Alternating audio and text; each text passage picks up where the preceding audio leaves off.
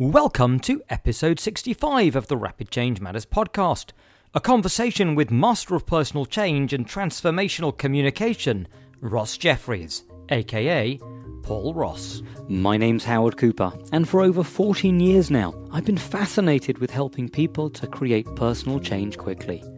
But I still come across many who believe that lasting personal change has to take a long time, consisting of reliving traumas or deep psychological analysis, or simply that flawed notion that understanding why you have a problem will somehow make it go away. I'm on a mission to get people who work therapeutically with others to shift their thinking and realize that these beliefs are not written in stone. Rapid change can happen.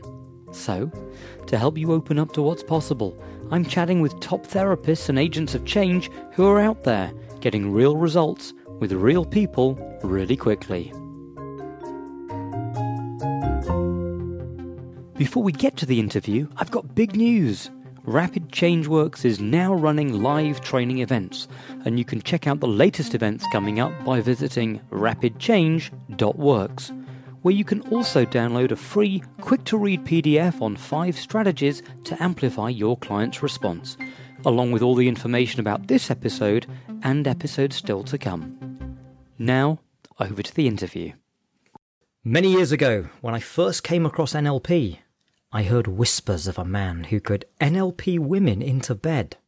I'll be honest, as a young man at the time, it did pique my interest and I asked others about it. Some told me it was unethical. Some told me it wasn't true. Some said he didn't even exist. He was rumour. He was hearsay. And I remember thinking that regardless of whether you like that kind of thing or not, someone who knows how to communicate powerfully enough to not only do that, but can teach men how to change their perceptions quickly is someone I'd be open and curious to meet and to talk to. Well, the man behind the myth, the founder of Speed Seduction, and someone who also trains people to sell better, joins me today, and I'm thrilled to have him here, but a little anxious in case I end up wanting to date him. Ross Jeffries, welcome to this Rapid Change conversation. Well, thank you. And as we begin this exploration of unconscious and subconscious influence, persuasion, and change, I'm not sure all the ways in which your listeners might stop and find yourself getting more and more fascinated about what I have to say, maybe to the point where you think to yourself, I've got to talk to Paul more. But as that's taking place, I'm just so honored to be here today. It's really, really good to have you. And I'm fascinated, if we can dive straight in, how you got started in all of this. And the reason I ask is because a lot of people that I come across and interview on this, they have a personal backstory of, they were struggling, they were anxious, they were depressed, they were miserable. And were you a shy, retiring guy who couldn't get a woman?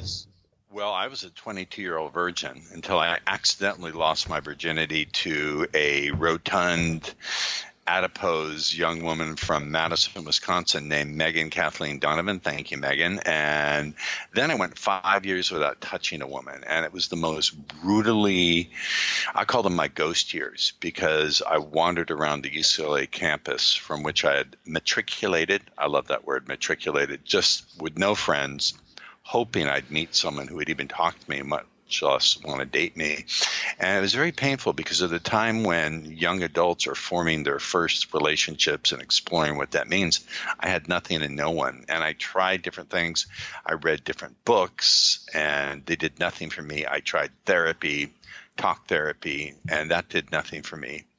And it was just extremely lonely and painful. And then through some twisty turns and etc., I stumbled onto my first NLP book that really made sense to me. I had tried some other ones, but that was Frogs and the Princes. And I remember sitting there in the bookstore. There used to be bookstores, by the way, for those of you listening. This one, I believe, was Barnes. I don't remember which one this was. It's now gone. But anyway, I started reading Frogs and the Princes. Now, I don't know if you've ever had the experience of instantaneously connecting with something and recognizing, oh my God, this is for me. But within the first 10 pages, my skepticism was gone. I thought, I'm going to master this. And it took me, then I went to a seminar with Richard where he pulled me up on stage and did like a hypnotic stage show with me.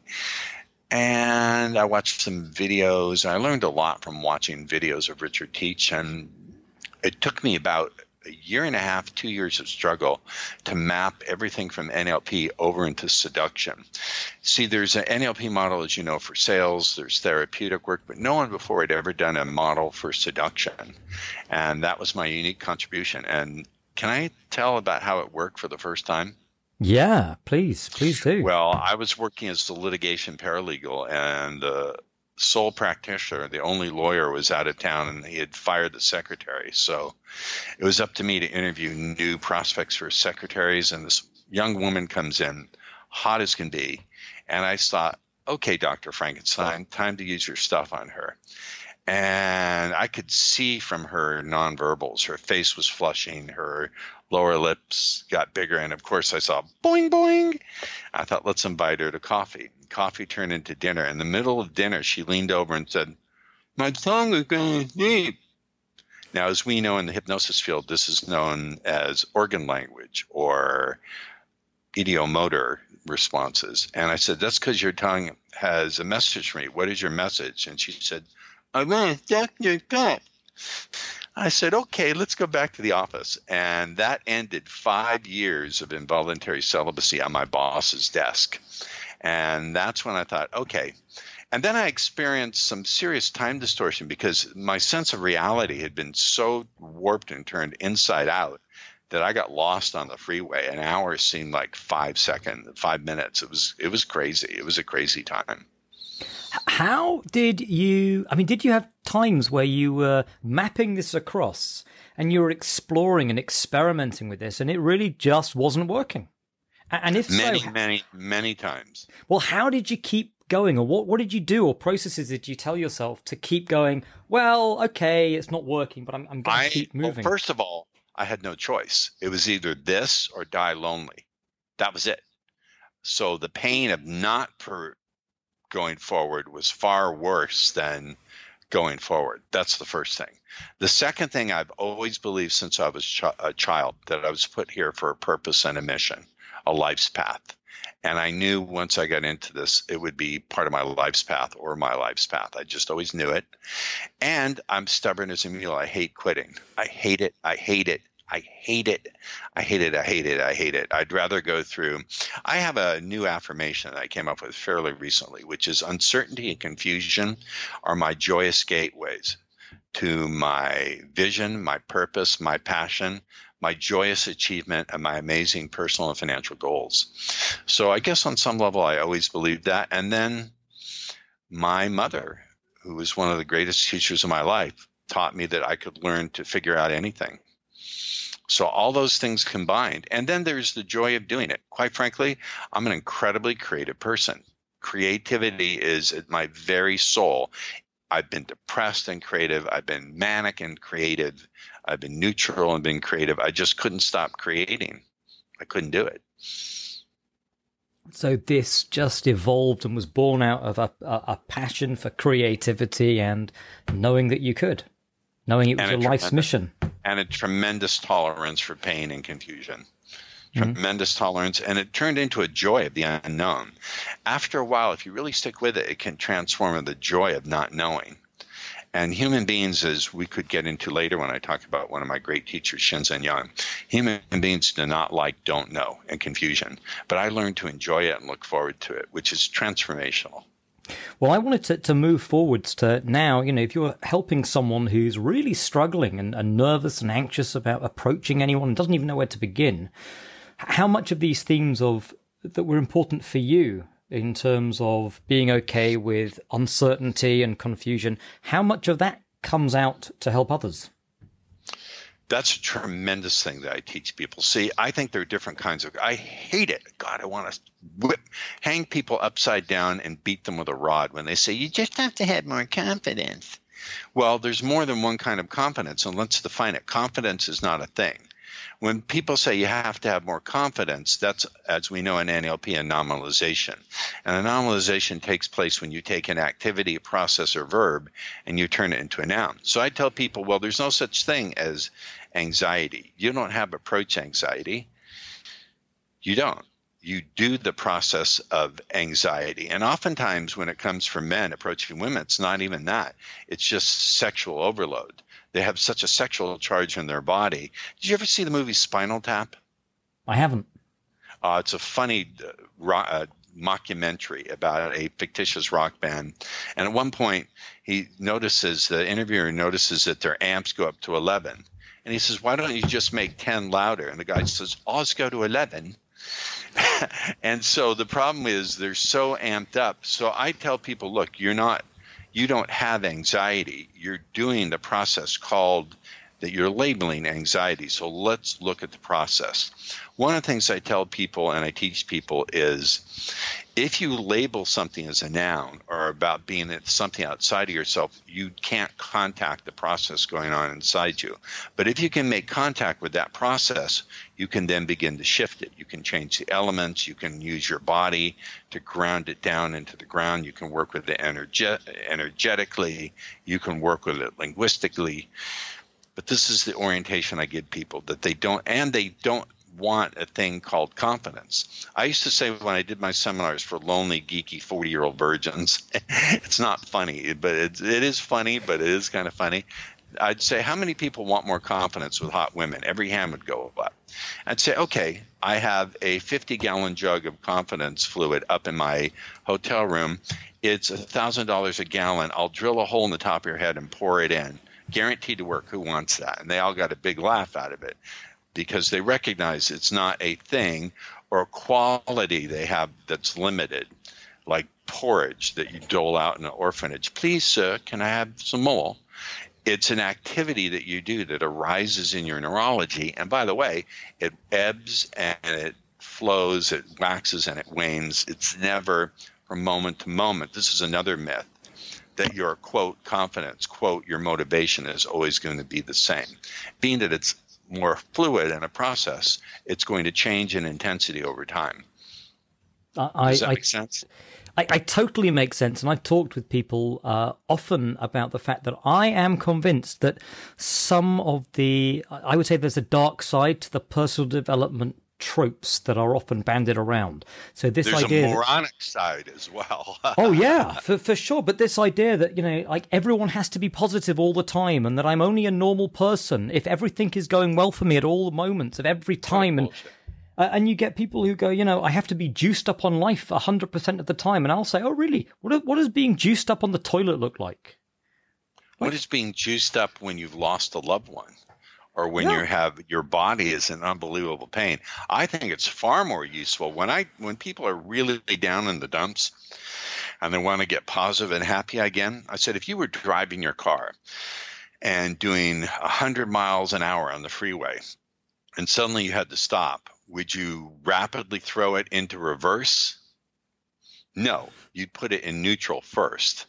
So I think neutrality is a far more useful state to get to, but neutrality is not sexy. You can't get up on a stage in front of 40,000 people like Roni Tobbins. I won't even say his real name, and get everyone into a peak state. By the way, I was at a Roni Tobbins. Oh, fuck it, Tony Robbins. I didn't get that. Yeah, I call him Rufus T. Glitter Teeth with that big smile. I was at Glitter Teeth's event at Anaheim, the Duck Pond. It's a big stadium down near Disneyland. Anyway, there are 30,000 people, and Tony said, repeat after me, I am the voice. And everyone yelled, I am the voice. And he said, I will lead and not follow. And 40,000 sheep yelled, I will lead and not follow. And I yelled out, I won't. And amazing, he called a break, and 40,000 leaders ran out to the toilets and ran out to the concession stands. But there is this idea, isn't there, that within the personal development world, that we have to all be leaders. Like, what if it's okay not to be? What if it's okay just to be normal? It's perfectly fine. It's perfectly fine. It's a myth. Again, I want to smack some of these people. And that ridiculous piece of shit book, Think and Grow Rich, was one of the stupidest things I've ever read. And they turned Napoleon Hill into a figure like Jesus Christ. And Think and Grow Rich is like a Bible. If you dare question that in the realm of self-development and personal achievement. Here's a question for all your audience, and a question for you, Howard. In the areas of losing weight, making money, and finding your soulmate, how many millions of copies of books, not individual titles, but actual millions of copies of books have been sold in the last year in the Western world? Give it a pop. God, millions. Let's say 50 million, just to be conservative. Then why don't we see 50 million skinny, rich people madly in love with their ideal partner? Something is wrong. In between the information / inspiration and the implementation, there's a giant gap. And my claim to fame is having worked with the most impacted, screwed up, stuck people in the world, I've seen deeper into that gap than anyone else in the personal change world. I know what it is that keeps people deeply stuck. And for me, it's less about being positive than it is about getting the fuck out of your own way. So how do you get people to get the fuck out of their own way? Well, first and foremost, I get them to stop asking the wrong questions. For example, guys will come to me and they say, why can't I be really successful with women? Now, when you ask yourself the question, why can't I be successful with women, or why do I always fuck it up with women? What you're doing is you're looking into your past and you're looking at all your mistakes. You're running through your mistakes over and over and over again. Now, here's a law of the mind that I made up, which is the mind works on repetition, frequency, and momentum.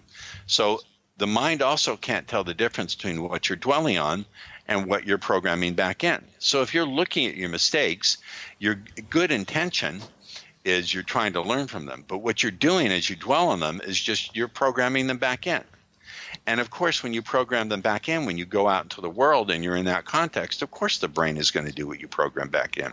It's not that you're a thing called a self-sabotager or you have a mythical lack of some mythical substance called self-esteem.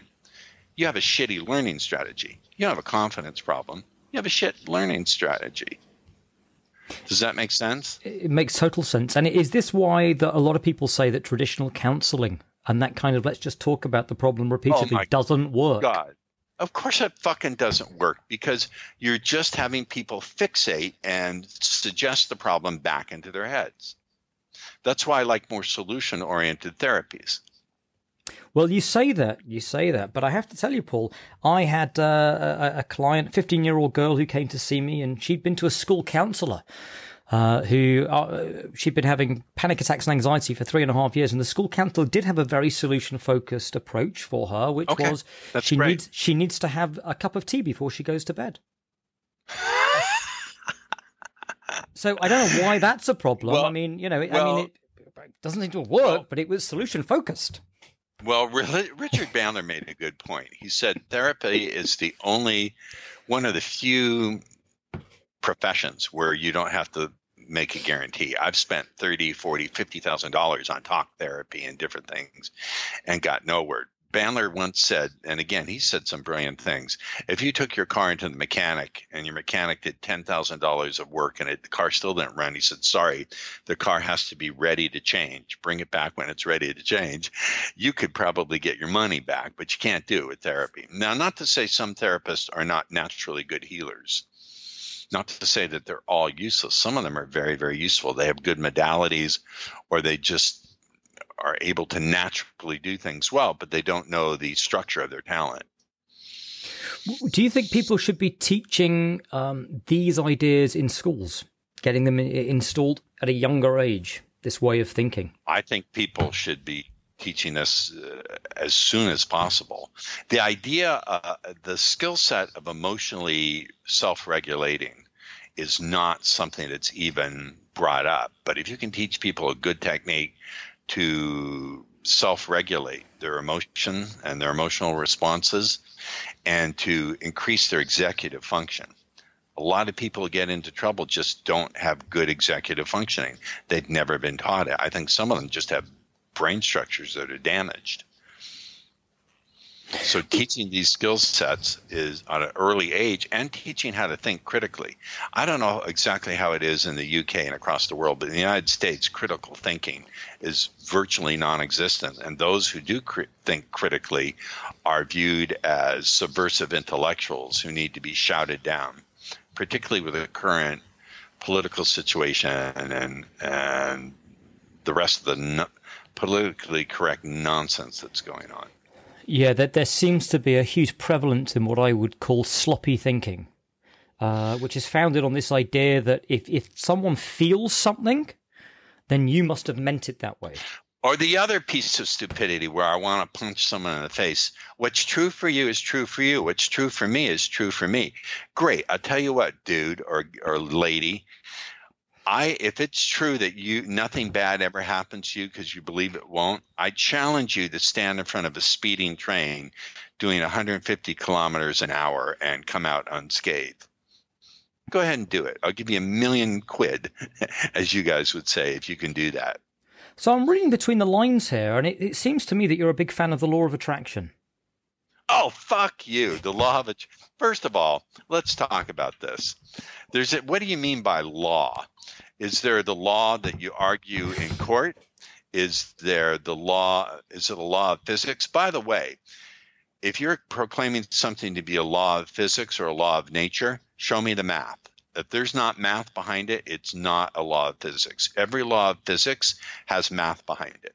So my answer to someone who says they have a law that applies to the way the, quote, universe, close quote, works, I just say, show me the math. If you got the math, then I'll consider it. If you don't have the math, it's not a law. It's your stupid conjecture about how things work. But don't call it a law. So you're a fan? I'm not. And here comes my Moggy, my executive assistant. I have two of them. This is NECA. She's a year old, and she likes to help me work. That's very nice. Just for the audience at home who don't realise that, because they can't see you, obviously, Ross has just showed me his pussy cat. She's a good girl. NECA is a dilute tortoiseshell, and she's going to try and step on the keyboard. NECA? No. Yeah, well, look, I am totally with you on the that law of attraction stuff, and I also, I don't know about you, but I've come across a lot of people who there's like a downside, a dark side of it, which is the number of people I've seen in my clinic, because they come and they go, Howard, I really believe in the law of attraction, and I've had these terrible thoughts of terrible things that are going to happen to me, and I can't get them out of my head, and I know if I can't get them out of my head, it's going to happen. Well, I would say, let's think about that. How many people in the world have phobias of flying who really believe the plane's going to crash? Let's say 5 million. Then why don't we see 5 million plane crashes every day? Oh, how many people believe they're going to win the lottery? Then why don't we see 5 million lottery winners every day? So those millions of starving kids in Africa just don't want the food enough, or they don't believe they deserve it.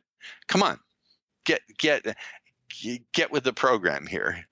But that's what they would say, isn't it? And that's the thing, that they would go, well, they obviously just don't really believe it enough. And I find it odious and insulting.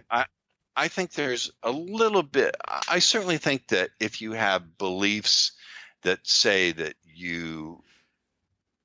if you have beliefs about your capability and beliefs about your sense of possibility, and then you're willing to put in the work, it's more likely that you'll succeed than you won't. But that has to do with your own actions and what you can control, not the way the laws of physics work. Yeah. So can you give me some examples of people? I mean, obviously, this is the Rapid Change Matters podcast. I love getting people to talk about people that have come in one way, there's been some work, and pretty quickly they've experienced changes. Oh, yes. I have a history. Remember, I have 32 years under my belt of working with the most impacted, screwed up people in the world. And so I had a guy, I was doing a clinic at one of my speed seduction seminars. We were doing an hour segment on destroying approach anxiety. And I had a beautiful female volunteer, and there were about 10 guys on stage, and they were going to take turns talking to her. I saw one of them shaking with fear. And I said to him, you're afraid even of being on stage, aren't you? He said, yeah, forget about the girl. I'm terrified of you being up here. I sent everyone back to their seats. I said, we're going to get you over this fear, but you have to do everything I'm going to tell you to do. I made the devil's pact, the same thing Jürgen does. I said, if I show you how to get over this, but I promise you it's not going to be illegal, dangerous, or fattening, will you do it? He said, yes. So I said, here's what you're going to do. The problem is not that you're afraid of speaking to people. The problem is that you're ashamed of your fear. So we're going to get you to admit to your fear, but in a very special way. In a minute, you're going to go up and talk to the audience, and you're going to say the following. You're going to say, I'm terrified of speaking to you, but everyone look at your watches within, I don't know, it certainly won't be 50 seconds. Probably won't be in a minute. But in between a minute and 13 seconds and a minute and 40 seconds, my fear will disappear. Everyone, look at your watches, go. And he was ready to vomit the first time he said that. But you know what? Everyone looked at their watches. And he got a look of terrible confusion on his face. He looked at me. He looked at the audience. He looked at me. He looked at the audience. And I could see him shift a little bit. I said, do it again. And this time he was a little more confident. He said, everyone look at their watches. And sure enough, everyone looked at their watches. And he straightened up. He looked at me with a look of puzzlement. And then by the third time, his body language shifted. I didn't tell him stand straighter or speak to. His voice dropped an octave. And he said, he was like completely confident. And I think he said at that point, okay, fuckers, just look at your watches. And everyone roared. Now, how was it possible for me to do that? Did I put him in trance officially? No. What happened was it wasn't enough for me to tell him. First of all, I had him buy into the presupposition. That's pure Milton Erickson. I don't know at what point you're going to make the shift or the change. But I also did something else. I had him instruct everyone to look at their watches. So he was confused. Are the audience people who are going to judge him, or are there people there to obey his every command? Do you understand? And so it was that little extra piece of inducing a useful therapeutic confusion that allowed him to make the shift. It's beautiful, beautiful. Yep, and I came up with it on the spot. Now, there were several things I could have done. I could have taken him backstage and put him in a deep trance and shifted his beliefs or done some anchor collapses, but I didn't have the time.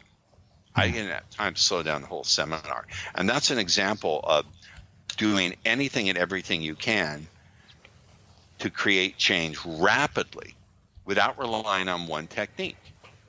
What do change workers need to be able to have that ability to make stuff up that works on the spot? I think they have to have a very open mind. They have to absolutely not be dogmatic or doctrinaire about what it is that will work. They have to have a lot of different techniques and tools in their bag of tricks and not be willing to say, this is the only thing that'll work.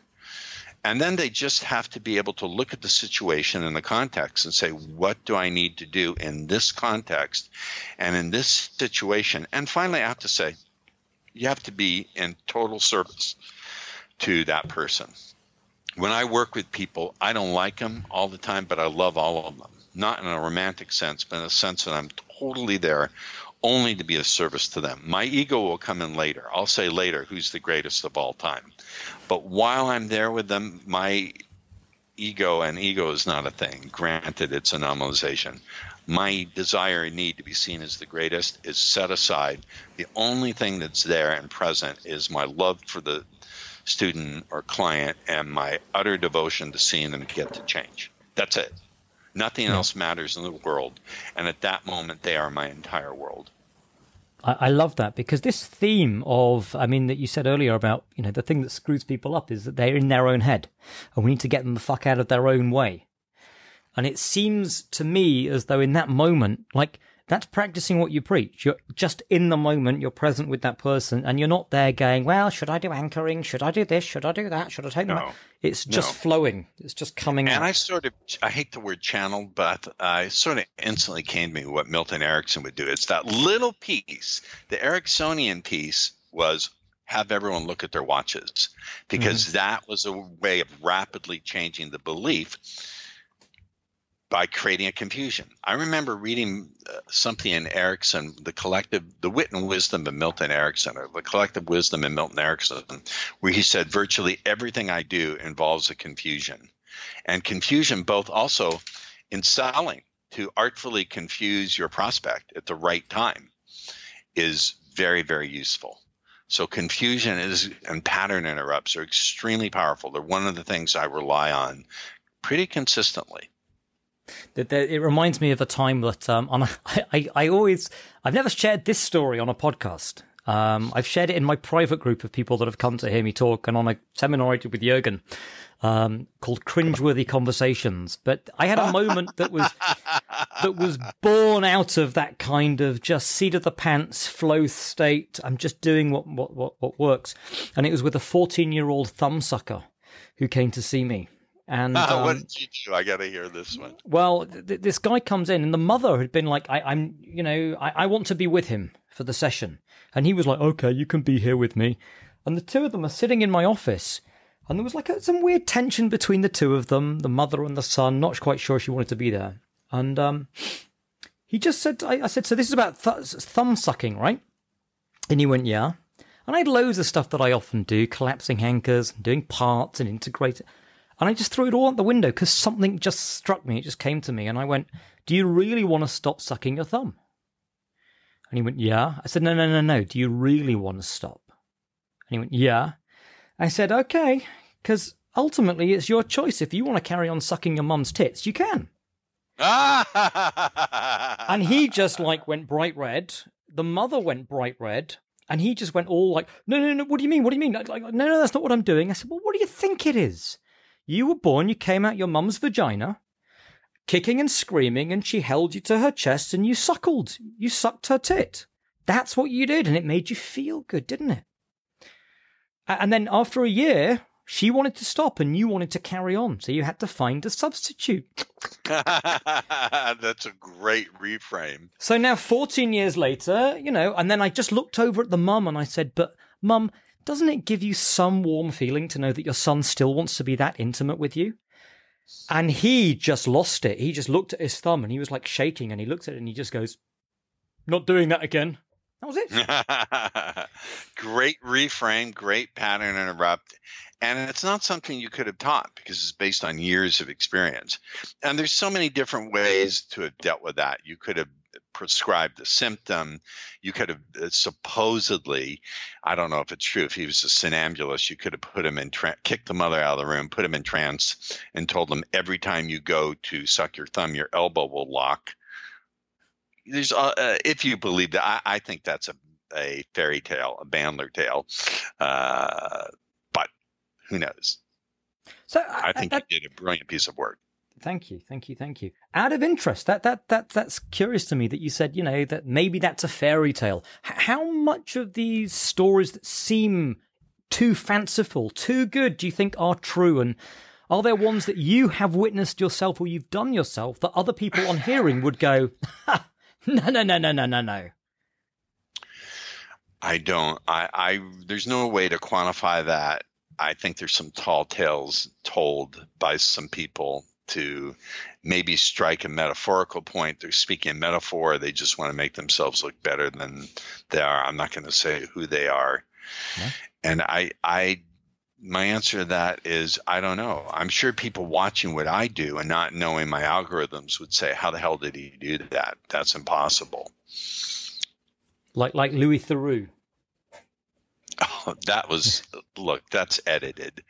TV, I hate to break it to you, Howard, but TV documentaries are not presented the way they actually happen. There's a tremendous amount of editing going on. No, don't do that to me. Although that bit where I hypnotized that woman right in front of everyone, that was true. That was not rehearsed. She was not a shell. That happened as it was shown. That was recorded exactly what happened. Yeah. No. That's cool.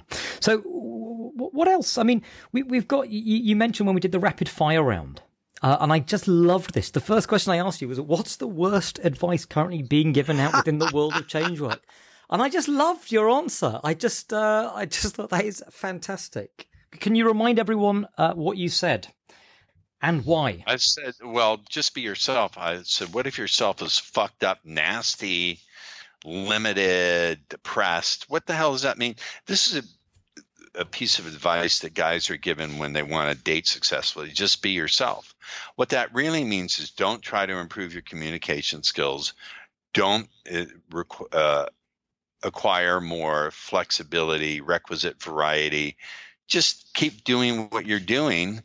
And also, there are times when you shouldn't be yourself. Or another one, Jesus Christ. Always be authentic. Always be authentic. Bullshit. So you go to Christmas and grandma knits you a sweater that looks like a piece of roadkill that's been stretched out on a loom. And she says, how do you like it? Are you supposed to say, Grandma, this is the worst piece of shit gift I've ever gotten? No, you're going to be inauthentic. Inauthenticity, phoniness, rehearsed responses are part of the grease, the lubricant for the friction of interacting in society. If a cop pulls you over, at least in the United States, and you really want to tell him, fuck off, no, you're going to be yes, officer, no, officer. So the name of the game is not authenticity or inauthenticity. The name of the game is freedom and choice. It's far more powerful to say, have the choice to be authentic, whatever that means. And this whole idea of being yourself implies that self is a thing. And through meditation, you gain the insight that self is not a thing. It's a flow and a process. And there's a lot of research that suggests that self is a committee, that there's actually multiple aspects of the brain. Forget about NLP parts. I don't know that I believe parts is just a useful metaphor. I mean, in terms of neuroscience, they've shown that the brain thinks and different parts of the brain light up.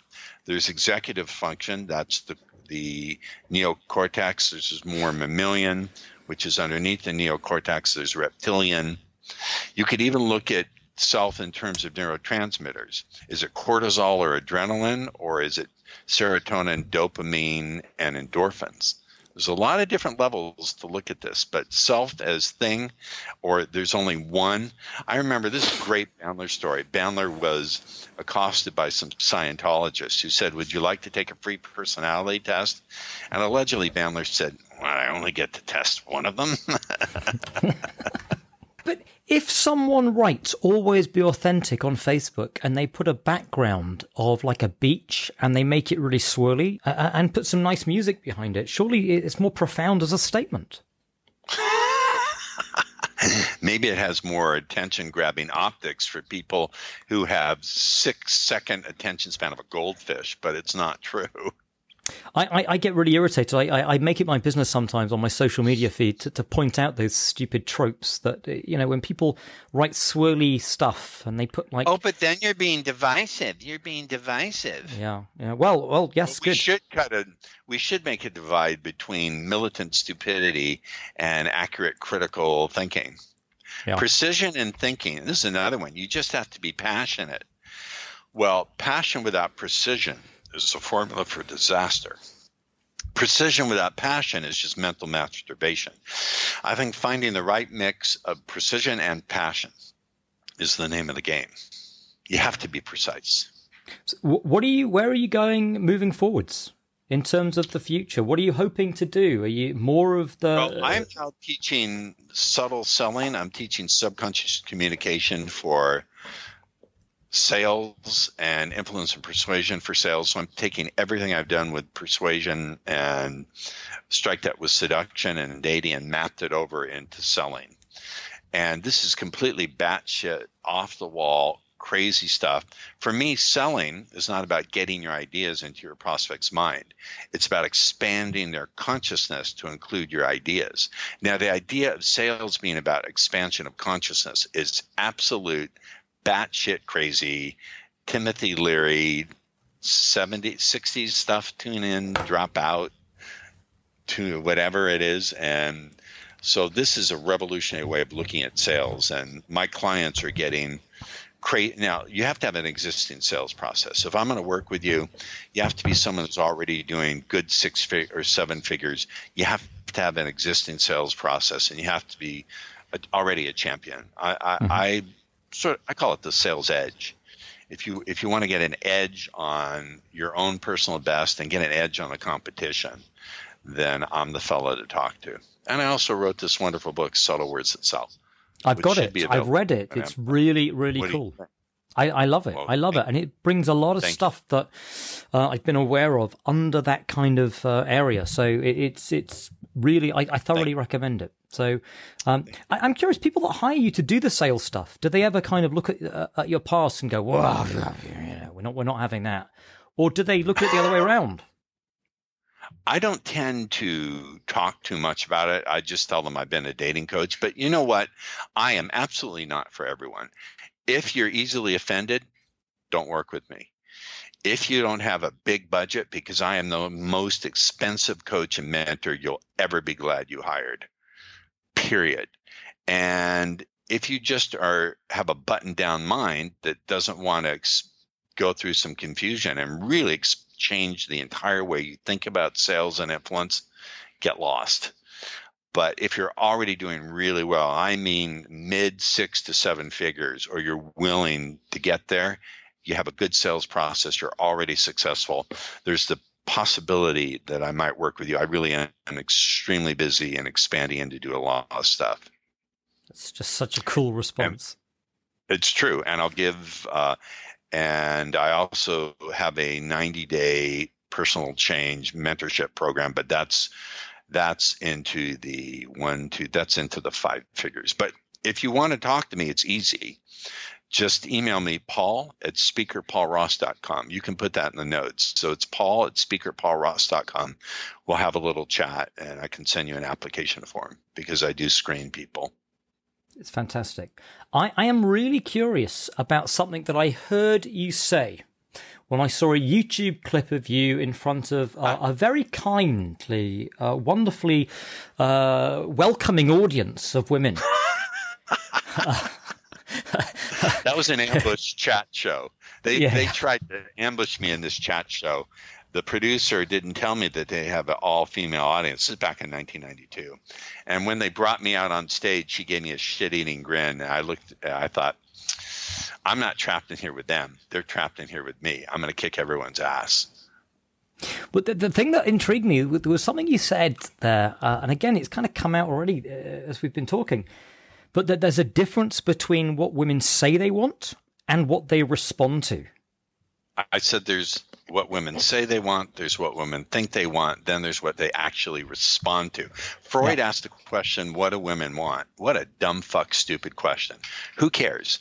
People's behavior shows you what really matters. So I'm only interested in what people respond to. It applies to everybody, not just women. But in the context of wanting to really irritate and enrage the women in the audience, because my calculation was the more enraged they are and shout me down, the more the men watching think this guy has something to say. You got to hire him or learn from him or buy my products. Yeah. They certainly responded. They certainly responded. That is for sure.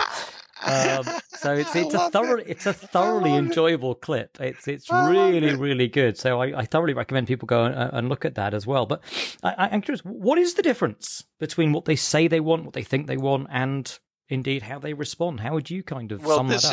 This is anything I present to you is only, damn it, NECA.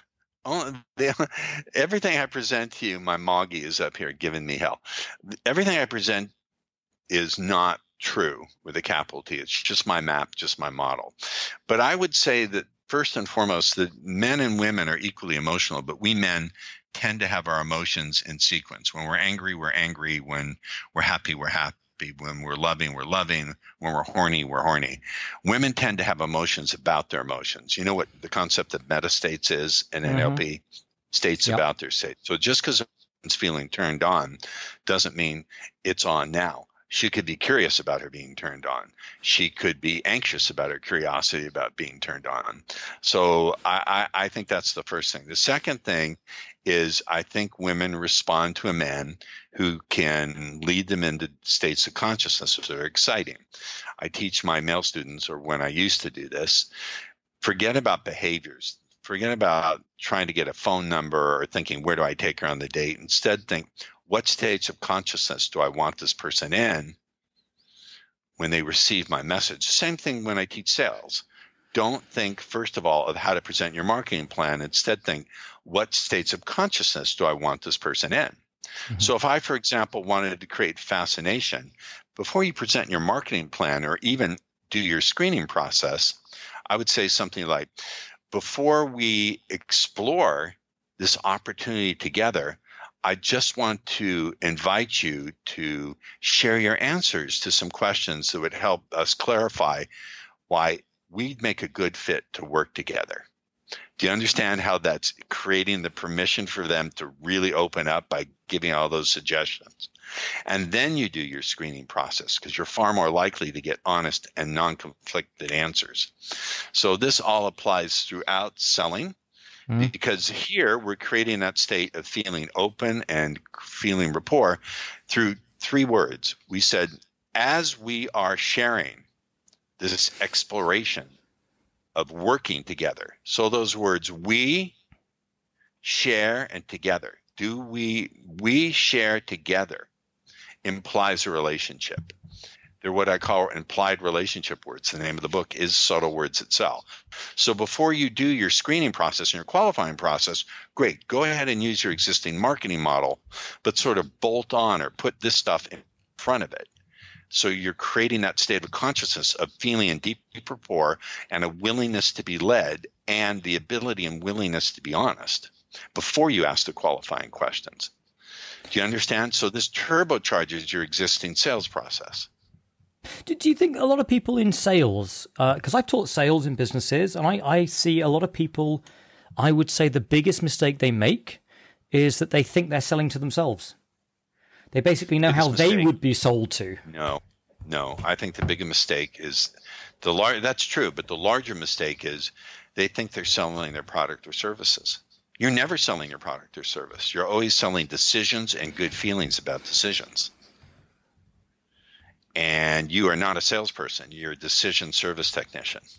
A decision service technician. I love that. That's the power of metaphor. The metaphor is a bridge from one way of understanding over into a completely new direction in your thinking. By the way, did you catch the phonetic ambiguity? New direction. Did I say new direction or new direction? I can't help it. Sorry, was it supposed to sound like new direction? It's ambiguous, isn't it? I can't help it. This has become the way I think and the way in which I communicate, Howard. Yeah, and I'm sure that fills you with, I'm not going to say happiness. No, I'm not going to say that. Well, my NLP-ness is legendary. I am not a myth. I have a great NLP-ness about my communication. It's so vulgar. Can I communicate without just nonsense? No, I can't. Oh dear. Yeah. Well, you've done a number of pattern interrupts on me as we've been going. Oh yeah. Really? My brain's been scrambled. More than I don't know. More than whatever. I can't even think. You see, I've been reduced. Well, your brain works faster than you think, as Richard says. That's very kind of you, but not according to my wife. I got to give credit where credit is due. If it were not for the esteemed Mr. Bandler or Dr. Bandler, I would not be here. And if it were not for Milton Erickson, he wouldn't be here. And if it weren't for Shinsen Young, my meditation teacher, I would not be the human being I am today. NLP never made me wiser or more loving or kind. And it's not designed to do that. Meditation did. Like, I know, obviously, you're moving into the areas of sales and influence and mapping all that across. I'm curious, as you're kind of leaving... I don't know about leaving the seducing speed seduction game. But there are a lot of people, new guys on the block, the pickup artists, and there's gaining certain traction. What's your take on that? God. They're really good marketers who are naturally good with women. I've seen some of them. They're incredibly good marketers, and they're very good looking guys. Young, very good looking. They have a lot of women around them. A lot of them just do bottle service game where they spend a lot of money on getting bottle service in clubs. They have a huge social network, and they're out there trying to tell a schmo who's 40 years old and just got divorced out of 20 years of marriage, yes, you can do my social proof game. Yeah, right, buddy. And I think they're mostly con men, or they're doing very, very, very, very 10th generation mockeries of a travesty, of a shame, of a fraud, of a scam of what I've been doing for 32 years. Yeah. I don't think much. So So you But like them as much as the law of attraction? It's a huge industry. I accidentally created. I never set out to do that. Yeah. No, that's... How many people can say, but Howard, how many people can say they created an entire subculture from their work? Yeah. No, I mean, it's impressive.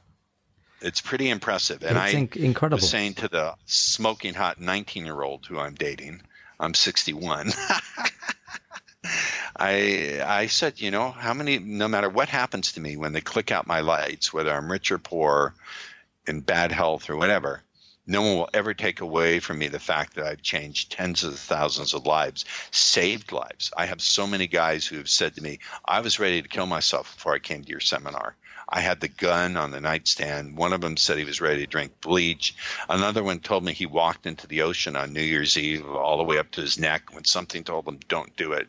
Look on the internet. I get emails from guys with, pictures of their children attached. So no one can ever take that away from me. No one. And that's profoundly rewarding. I haven't been the best businessman, but there you go. I'm improving that at my advanced age. Are there any things, looking back with the hindsight of age, wisdom, experience, that you'd have done differently?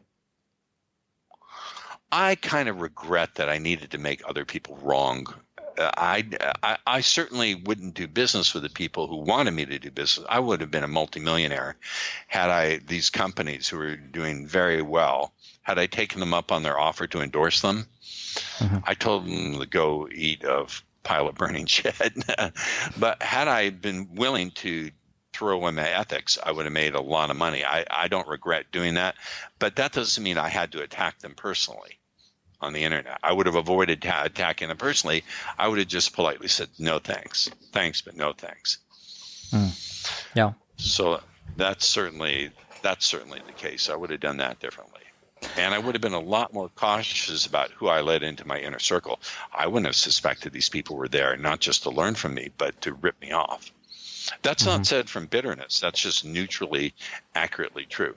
So people often ask, certainly on podcasts, and I asked it on the rapid fire round, what advice would you give to your younger self? But I often like to switch it round, and I often think, well, what would your younger self say to you now? What advice would a younger self say to you? It wouldn't give me advice. It wouldn't give me advice. It would say, please fucking help me. I want to bang Mary Jo Big Tits. And she canceled on me for this third time. I just want to say a personal message to those of you who are offended. I challenge you to look at this as an opportunity to expand your ability to tolerate communication that at first seems blasphemous. I love the idea of embracing personal blasphemy. It's the very ideas that offend you most that hold the potential for opening your eyes the best, because they're the ones that are most challenging your current model. If your current model is working for you, great, but it probably isn't. I love that. That's my reframe on feel grateful that I'm offending you. Yeah. What a great reframe. It's a brilliant reframe, but it's true. It's like, I had a guy that said to me, stopped me halfway through a session once and went, this is just nonsense. And I said, well, of course it's nonsense. Of course. Like, you've tried up until now all the stuff that made sense to you, and that didn't get you anywhere. So by default, the stuff that's nonsense is more likely to work. I like to say never underestimate the power of the ridiculous and the absurd to change limitations that are equally, when you look at them from an outsider's perspective, absurd and ridiculous. Yeah. Once you get your client to laugh at their challenges, at their problems, you're well on your way to changing things. The big shift happens when your client is no longer looking through their patterns and their beliefs, but they're looking at them. And if they're looking at them and laughing at them, then you've broken them. I love that. So I like to think and change in terms of balancing three types of consciousness. And again, this is just my model. There's will consciousness, where you're totally determined to get your outcome. This is the kind of thing that Tony Robbins and the rest of them really emphasize. Just persist, persist, persist. You're 3 feet from gold, and that can be useful. There's creative consciousness, where you tap into your unconscious resources. Some people would say your higher self through using meditation, ritual magic, self-hypnosis, great stuff. And then there's witness consciousnness, where you're able to look at your patterns with courage and clarity and precision. And I think a lot of people get into trouble because those are out of balance. There's some contexts where you really need to use your witness consciousness. There's some where you need to use your will. There's some where you need to be creative. And learning to get the balance between those three things is an advanced study, and that's something I teach in my accelerated personal change and mentorship program. But no one else, I think, in the world sees that distinction and knows how to teach it. Does that make sense to you? It makes total sense. Have you ever heard of that before, or anyone talk about it in those terms? Not in those terms. No. This comes out of my study of ritual magic, because I did that for a short while, for maybe 2.5 years. That's magic with a K. And I extracted what I thought was useful and threw away everything that was nonsense. This is also another thing. If you want to get good at NLP or any kind of change work, experiment with tossing out more and more stuff and see if you can get the same outcome. You want to talk about rapid personal change work? Well, have the guts to experiment by progressively removing more and more stuff out of your algorithm and your technique to see if you can still get to change. If you can't, then add it back in. Do you think that the traditional, I don't know about traditional, but look, I think NLP training and NLP has a huge merit, and there's lots of stuff, but some of the essence has been lost. If the idea is modeling success and having an attitude of exploration and seeing what works, now it's just being taught by rote. There's two challenges. The first challenge is, as you said, the trainers don't get the basic concepts behind NLP.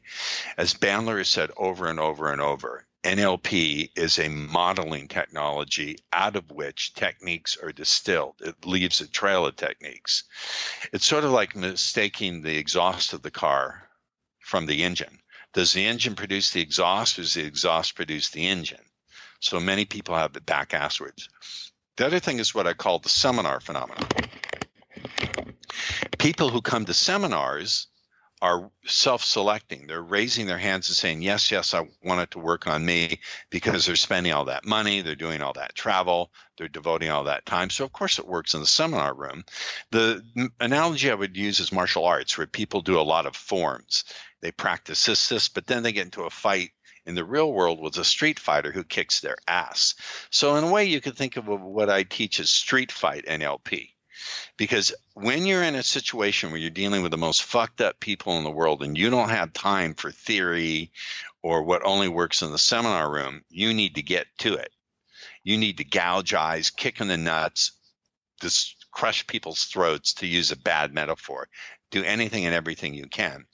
And again, when you go to persuade or influence someone in the real world, they're not self-selecting. They're not there saying, oh, yes, I want it to work on me.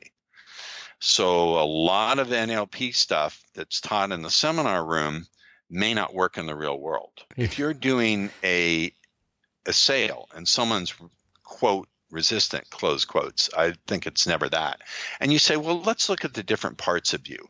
Is there a part of you that's willing to communicate on the unconscious level all the ways in which you would be willing to move forward with this sale? They'd walk away, punch you in the nuts, maybe, and away they go. Yeah. So that's just, or you could collapse an anchor and say, think of a time when you were not resistant, when you were really willing to move forward. And now I want you to put that in one hand and then do you understand? It just doesn't apply. Yeah. You don't say to them, do you? Is the image of me not of you resisting? Is it black and white or in color? Yeah, exactly. Yeah, exactly. A movie or a still? Yeah. But I love that. It's just a real life, and that's one of the things that I was so excited to talk to you about today, because what you have is this real world experience of actually applying stuff rather than being what I would call an armchair trainer. literally with thousands of people, because I've been doing it 32 years. That's not a marketing ploy. That's for real. And not just with thousands of people, with thousands of the most stuck people you could ever imagine. Imagine a 30-year-old man who's never had a date in his life or who's never had intimate relations with a woman. And you're coming along taking all of those depression and all those limiting beliefs and all that lack of skill, and you're wiping it out in a matter of 30 minutes, or sometimes it takes a couple of seconds. Not everyone can do things in 30 minutes. As Jesus said, some demons only come out through fasting and prayer. So many times it can take multiple sessions. But that as well is a whole interesting thing. I've been called the Messiah of Mac Daddies or the sex guru of the nerds. So speaking to someone like yourself, and for people who are listening and who are maybe starting out in the world of change work, I think there's a tendency, maybe it's through marketing hype, but for people at the top of the game who are experienced, to sometimes lead people to believe that, like, you're a crap change worker unless you've helped every single person in 10 minutes or less. And I think that's an Milton Erickson. Well, look, let's go back to the granddaddy, Milton Erickson. What people ignore is he often took great pains to, over time, over multiple sessions, to educate the unconscious mind on how to learn to do things. All this stuff that your unconscious knows, everything it already needs. That's what, if it already knows, then why the fuck are you coming to me and paying me money? Obviously, it doesn't know. And Erickson often would work with people for months. He wouldn't use traditional techniques, but some of the most blocked people. Now, we can get it down to much shorter periods of time. But still, I've had clients who I've had to work with for 90 days who are traumatized and really, really stuck. They came from religious backgrounds that attached a lot of shame around sex, or they were so lacking in skill. This is an interesting question. I had this discussion with my sister, who's a clinical psychologist. She has a PhD in clinical psychology. I said, Marianne, what's the distinction between someone who so lacks personal skill that they're constantly lonely and someone who's clinically depressed? Can you get to the point where a lack of social skills can constitute a condition that something you can put in the diagnostic and service manual as depression and generalized anxiety? She said, that's a really, really good question. She said, I think they're comorbid. One can cause the other, and the other can cause, and they can contribute one to the other. Definitely good. And you can't medicate a lack of social skills, can you? Nowadays, we also live in a society that's deeply isolated, and humans genetically need to have social contact. And the whole coronavirus is making it even worse, because we're essentially unconsciously saying the other person is a leper, stay away. Yep.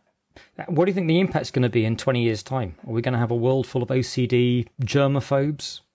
I have no idea. And here's the thing, no one has any idea. And anyone who tells you they have an idea is either delusional or lying, or is just doing what I call health theater. A lot of what I don't want to get distracted by this. So I think there are a lot of sincere people, but I don't think anyone really knows what the fuck is going on or how to really fix it. It's what they call health theater. Many years ago, when I was doing a seduction seminar in Chicago, I noticed someone during a break, and it seemed to me that they were carrying a firearm. He was strapped with a hidden shoulder holster. And I called him over. I said, can I talk to you? I said, Mike, are you carrying a weapon? He said, yeah, as a matter of fact, I'm required from my job to always carry a weapon at all times. And he showed me his credential. He said he was chief of investigations for the United States Department of Justice Criminal Division. And I said, wow, this is really interesting. Now, subsequently, they had 911. And I called them the next day. I said, who did this, Mike? He said, Osama bin Laden. I said, go get the fucker. And when they began to change things in the United States, and they had the TSA, the Transportation Security Administration, I talked to him about that. I said, how real is that? He said, it's not real at all. It's what we call security theater. They really don't know how to screen people. We've tested it multiple times and penetrated that security with everything, from fake hand grenades to knives to plastic guns, you name it. It's security theater, because to institute actual security, we'd have to do it the way the Israelis do it, where everyone gets a personal interview. And so I think a lot of what you're seeing here is health theater, because the people in charge really don't know what the hell to do. Now, I could be wrong, and I don't want to get into politics in this discussion. I'm politically neutral. Yep. Yeah. Which goes back to that wonderful state that, people is unsexy for people to go into in terms of change, but is quite useful, which is neutral. Very useful. Very useful. Yeah. Every state is context dependent. It depends on the social context, the emotional context, the hierarchical context. In other words, is someone higher than you up on the power structure. If you're dealing with someone who's the boss and is way up on the power structure, you have to have a different state than if you're dealing with someone who's equal or a subordinate. So there's that. And people don't look at that. They don't understand that states, to be useful, have to take into consideration the context in which you're in. Is there anything that you'd like to say, talk about, bring up in relation to change that I haven't asked directly, but you think is worth sharing? Yeah, I would. And I'd like to talk about the value of having some kind of, and I gag on the word spiritual, but some kind of process that deals with other than achieving and getting stuff in the world. Something that involves an honest, compassionate, courageous, and clear look at your own patterns. And you can't achieve that with NLP, and you can't achieve that with hypnosis. You can only do it, I think, with some kind of meditative practice. So the practice of, and I have to be quite honest, I sort of lost my practice about a year ago and have not done it anyway consistently. I think because I made such progress, I stopped seeing the need for it, and I intend to go back to it. Nonetheless, I think developing that witness consciousness where over time you get profound insights into the profound direct experience that the self is not a thing. The Buddhist concept, I forget what they call it, maybe it's anatta. It's anatta, that no self as thing, that the self is not a thing in there, but it's a set of neurological responses that expand and contract. That's a profound insight from the experience of anicca, impermanence, that everything is impermanence, and that the distinction between self and world can dissolve. These are very, very nourishing and very, very profound insights. And the gradual release of patterns by first seeing them with clarity and then loving them. Shinzen Young, my teacher, said, you don't destroy the small self by hating it. You have to love it to death. These are profound practices. Look, someone comes to me and has a phobia. I can change that quickly. And the more profound change is helping them create that witness state of consciousness where they're no longer looking through their patterns, they're looking at them. That's the real profound change. And then teaching them how to balance witness consciousness, creative consciousness, and will consciousness. And even with will consciousness, how do you create that will to proceed forward, but equally stay open to feedback? So you see that you know how to correct and change course very rapidly when you need to. And that you're not wishing for things that will get in your way. I had a former student of mine who really wanted to be a successful seduction teacher. And when he started to get what he wanted and had a huge crowd around him, it just fed his incipient narcissism. And he wound up destroying himself, getting involved with drugs. And it's very true. Be careful what you wish for because you may get it. Well, be careful what you deeply desire and are indeed fixated on. Be careful about what you fixate and grasp on because that's the most likely to bring forward what really doesn't serve you. Now, you've mentioned Shinzen Young a few times. And this is not, again, this is not sexy. No. But this is not sexy. For people that are thinking, okay, I mean, like I haven't really looked at this meditation stuff before. Where should they go? Is Shinzen Young the go-to guy to look at for this? Or there are other people. Jack Cornfield, I believe, is another one. Jack Canfield is another one. Shinzen, S-H-I-N-Z-E-N. You guys say Zed Young, Y-O-U-N-G. He has a series called The Science of Enlightenment. Get the audio series. It's really quite good. I turned Jürgen onto it. He's a big fan. Yeah, he is. And Jürgen turned me onto it. And it's Look at this. It's come full circle. Can you believe it? I can believe everything, and I believe nothing. Nothing is true, and everything is permitted. Aleister Crowley said that. Or was it Crowley? I'm not sure. Ross, this has been absolutely amazing. Paul! Damn it. You see, everyone, Yes. listen. He tells me one simple instruction. And once again, if you're interested in getting personal mentorship or having some change work with me, I am the most expensive coach you'll ever be glad you hired. This is well into the 5 figures at the very least. What you can do is email me with the subject mentor. Just say mentor, and the email is paul@speakerpaulross.com. We will put all of the links. We can have a brief chat about how you want to take advantage of my 32 years of working with thousands of the most screwed up, fucked up people you can imagine. We will definitely put the links underneath the episode. And it's been fantastic to have you. Grab my book on Amazon, Subtle Words That Sell. We will. And I will put the link below this episode as well.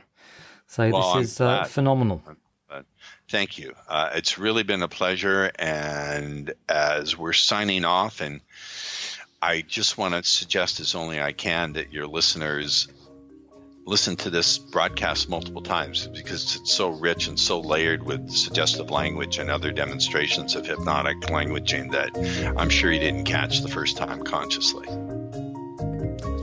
I couldn't have said it better myself.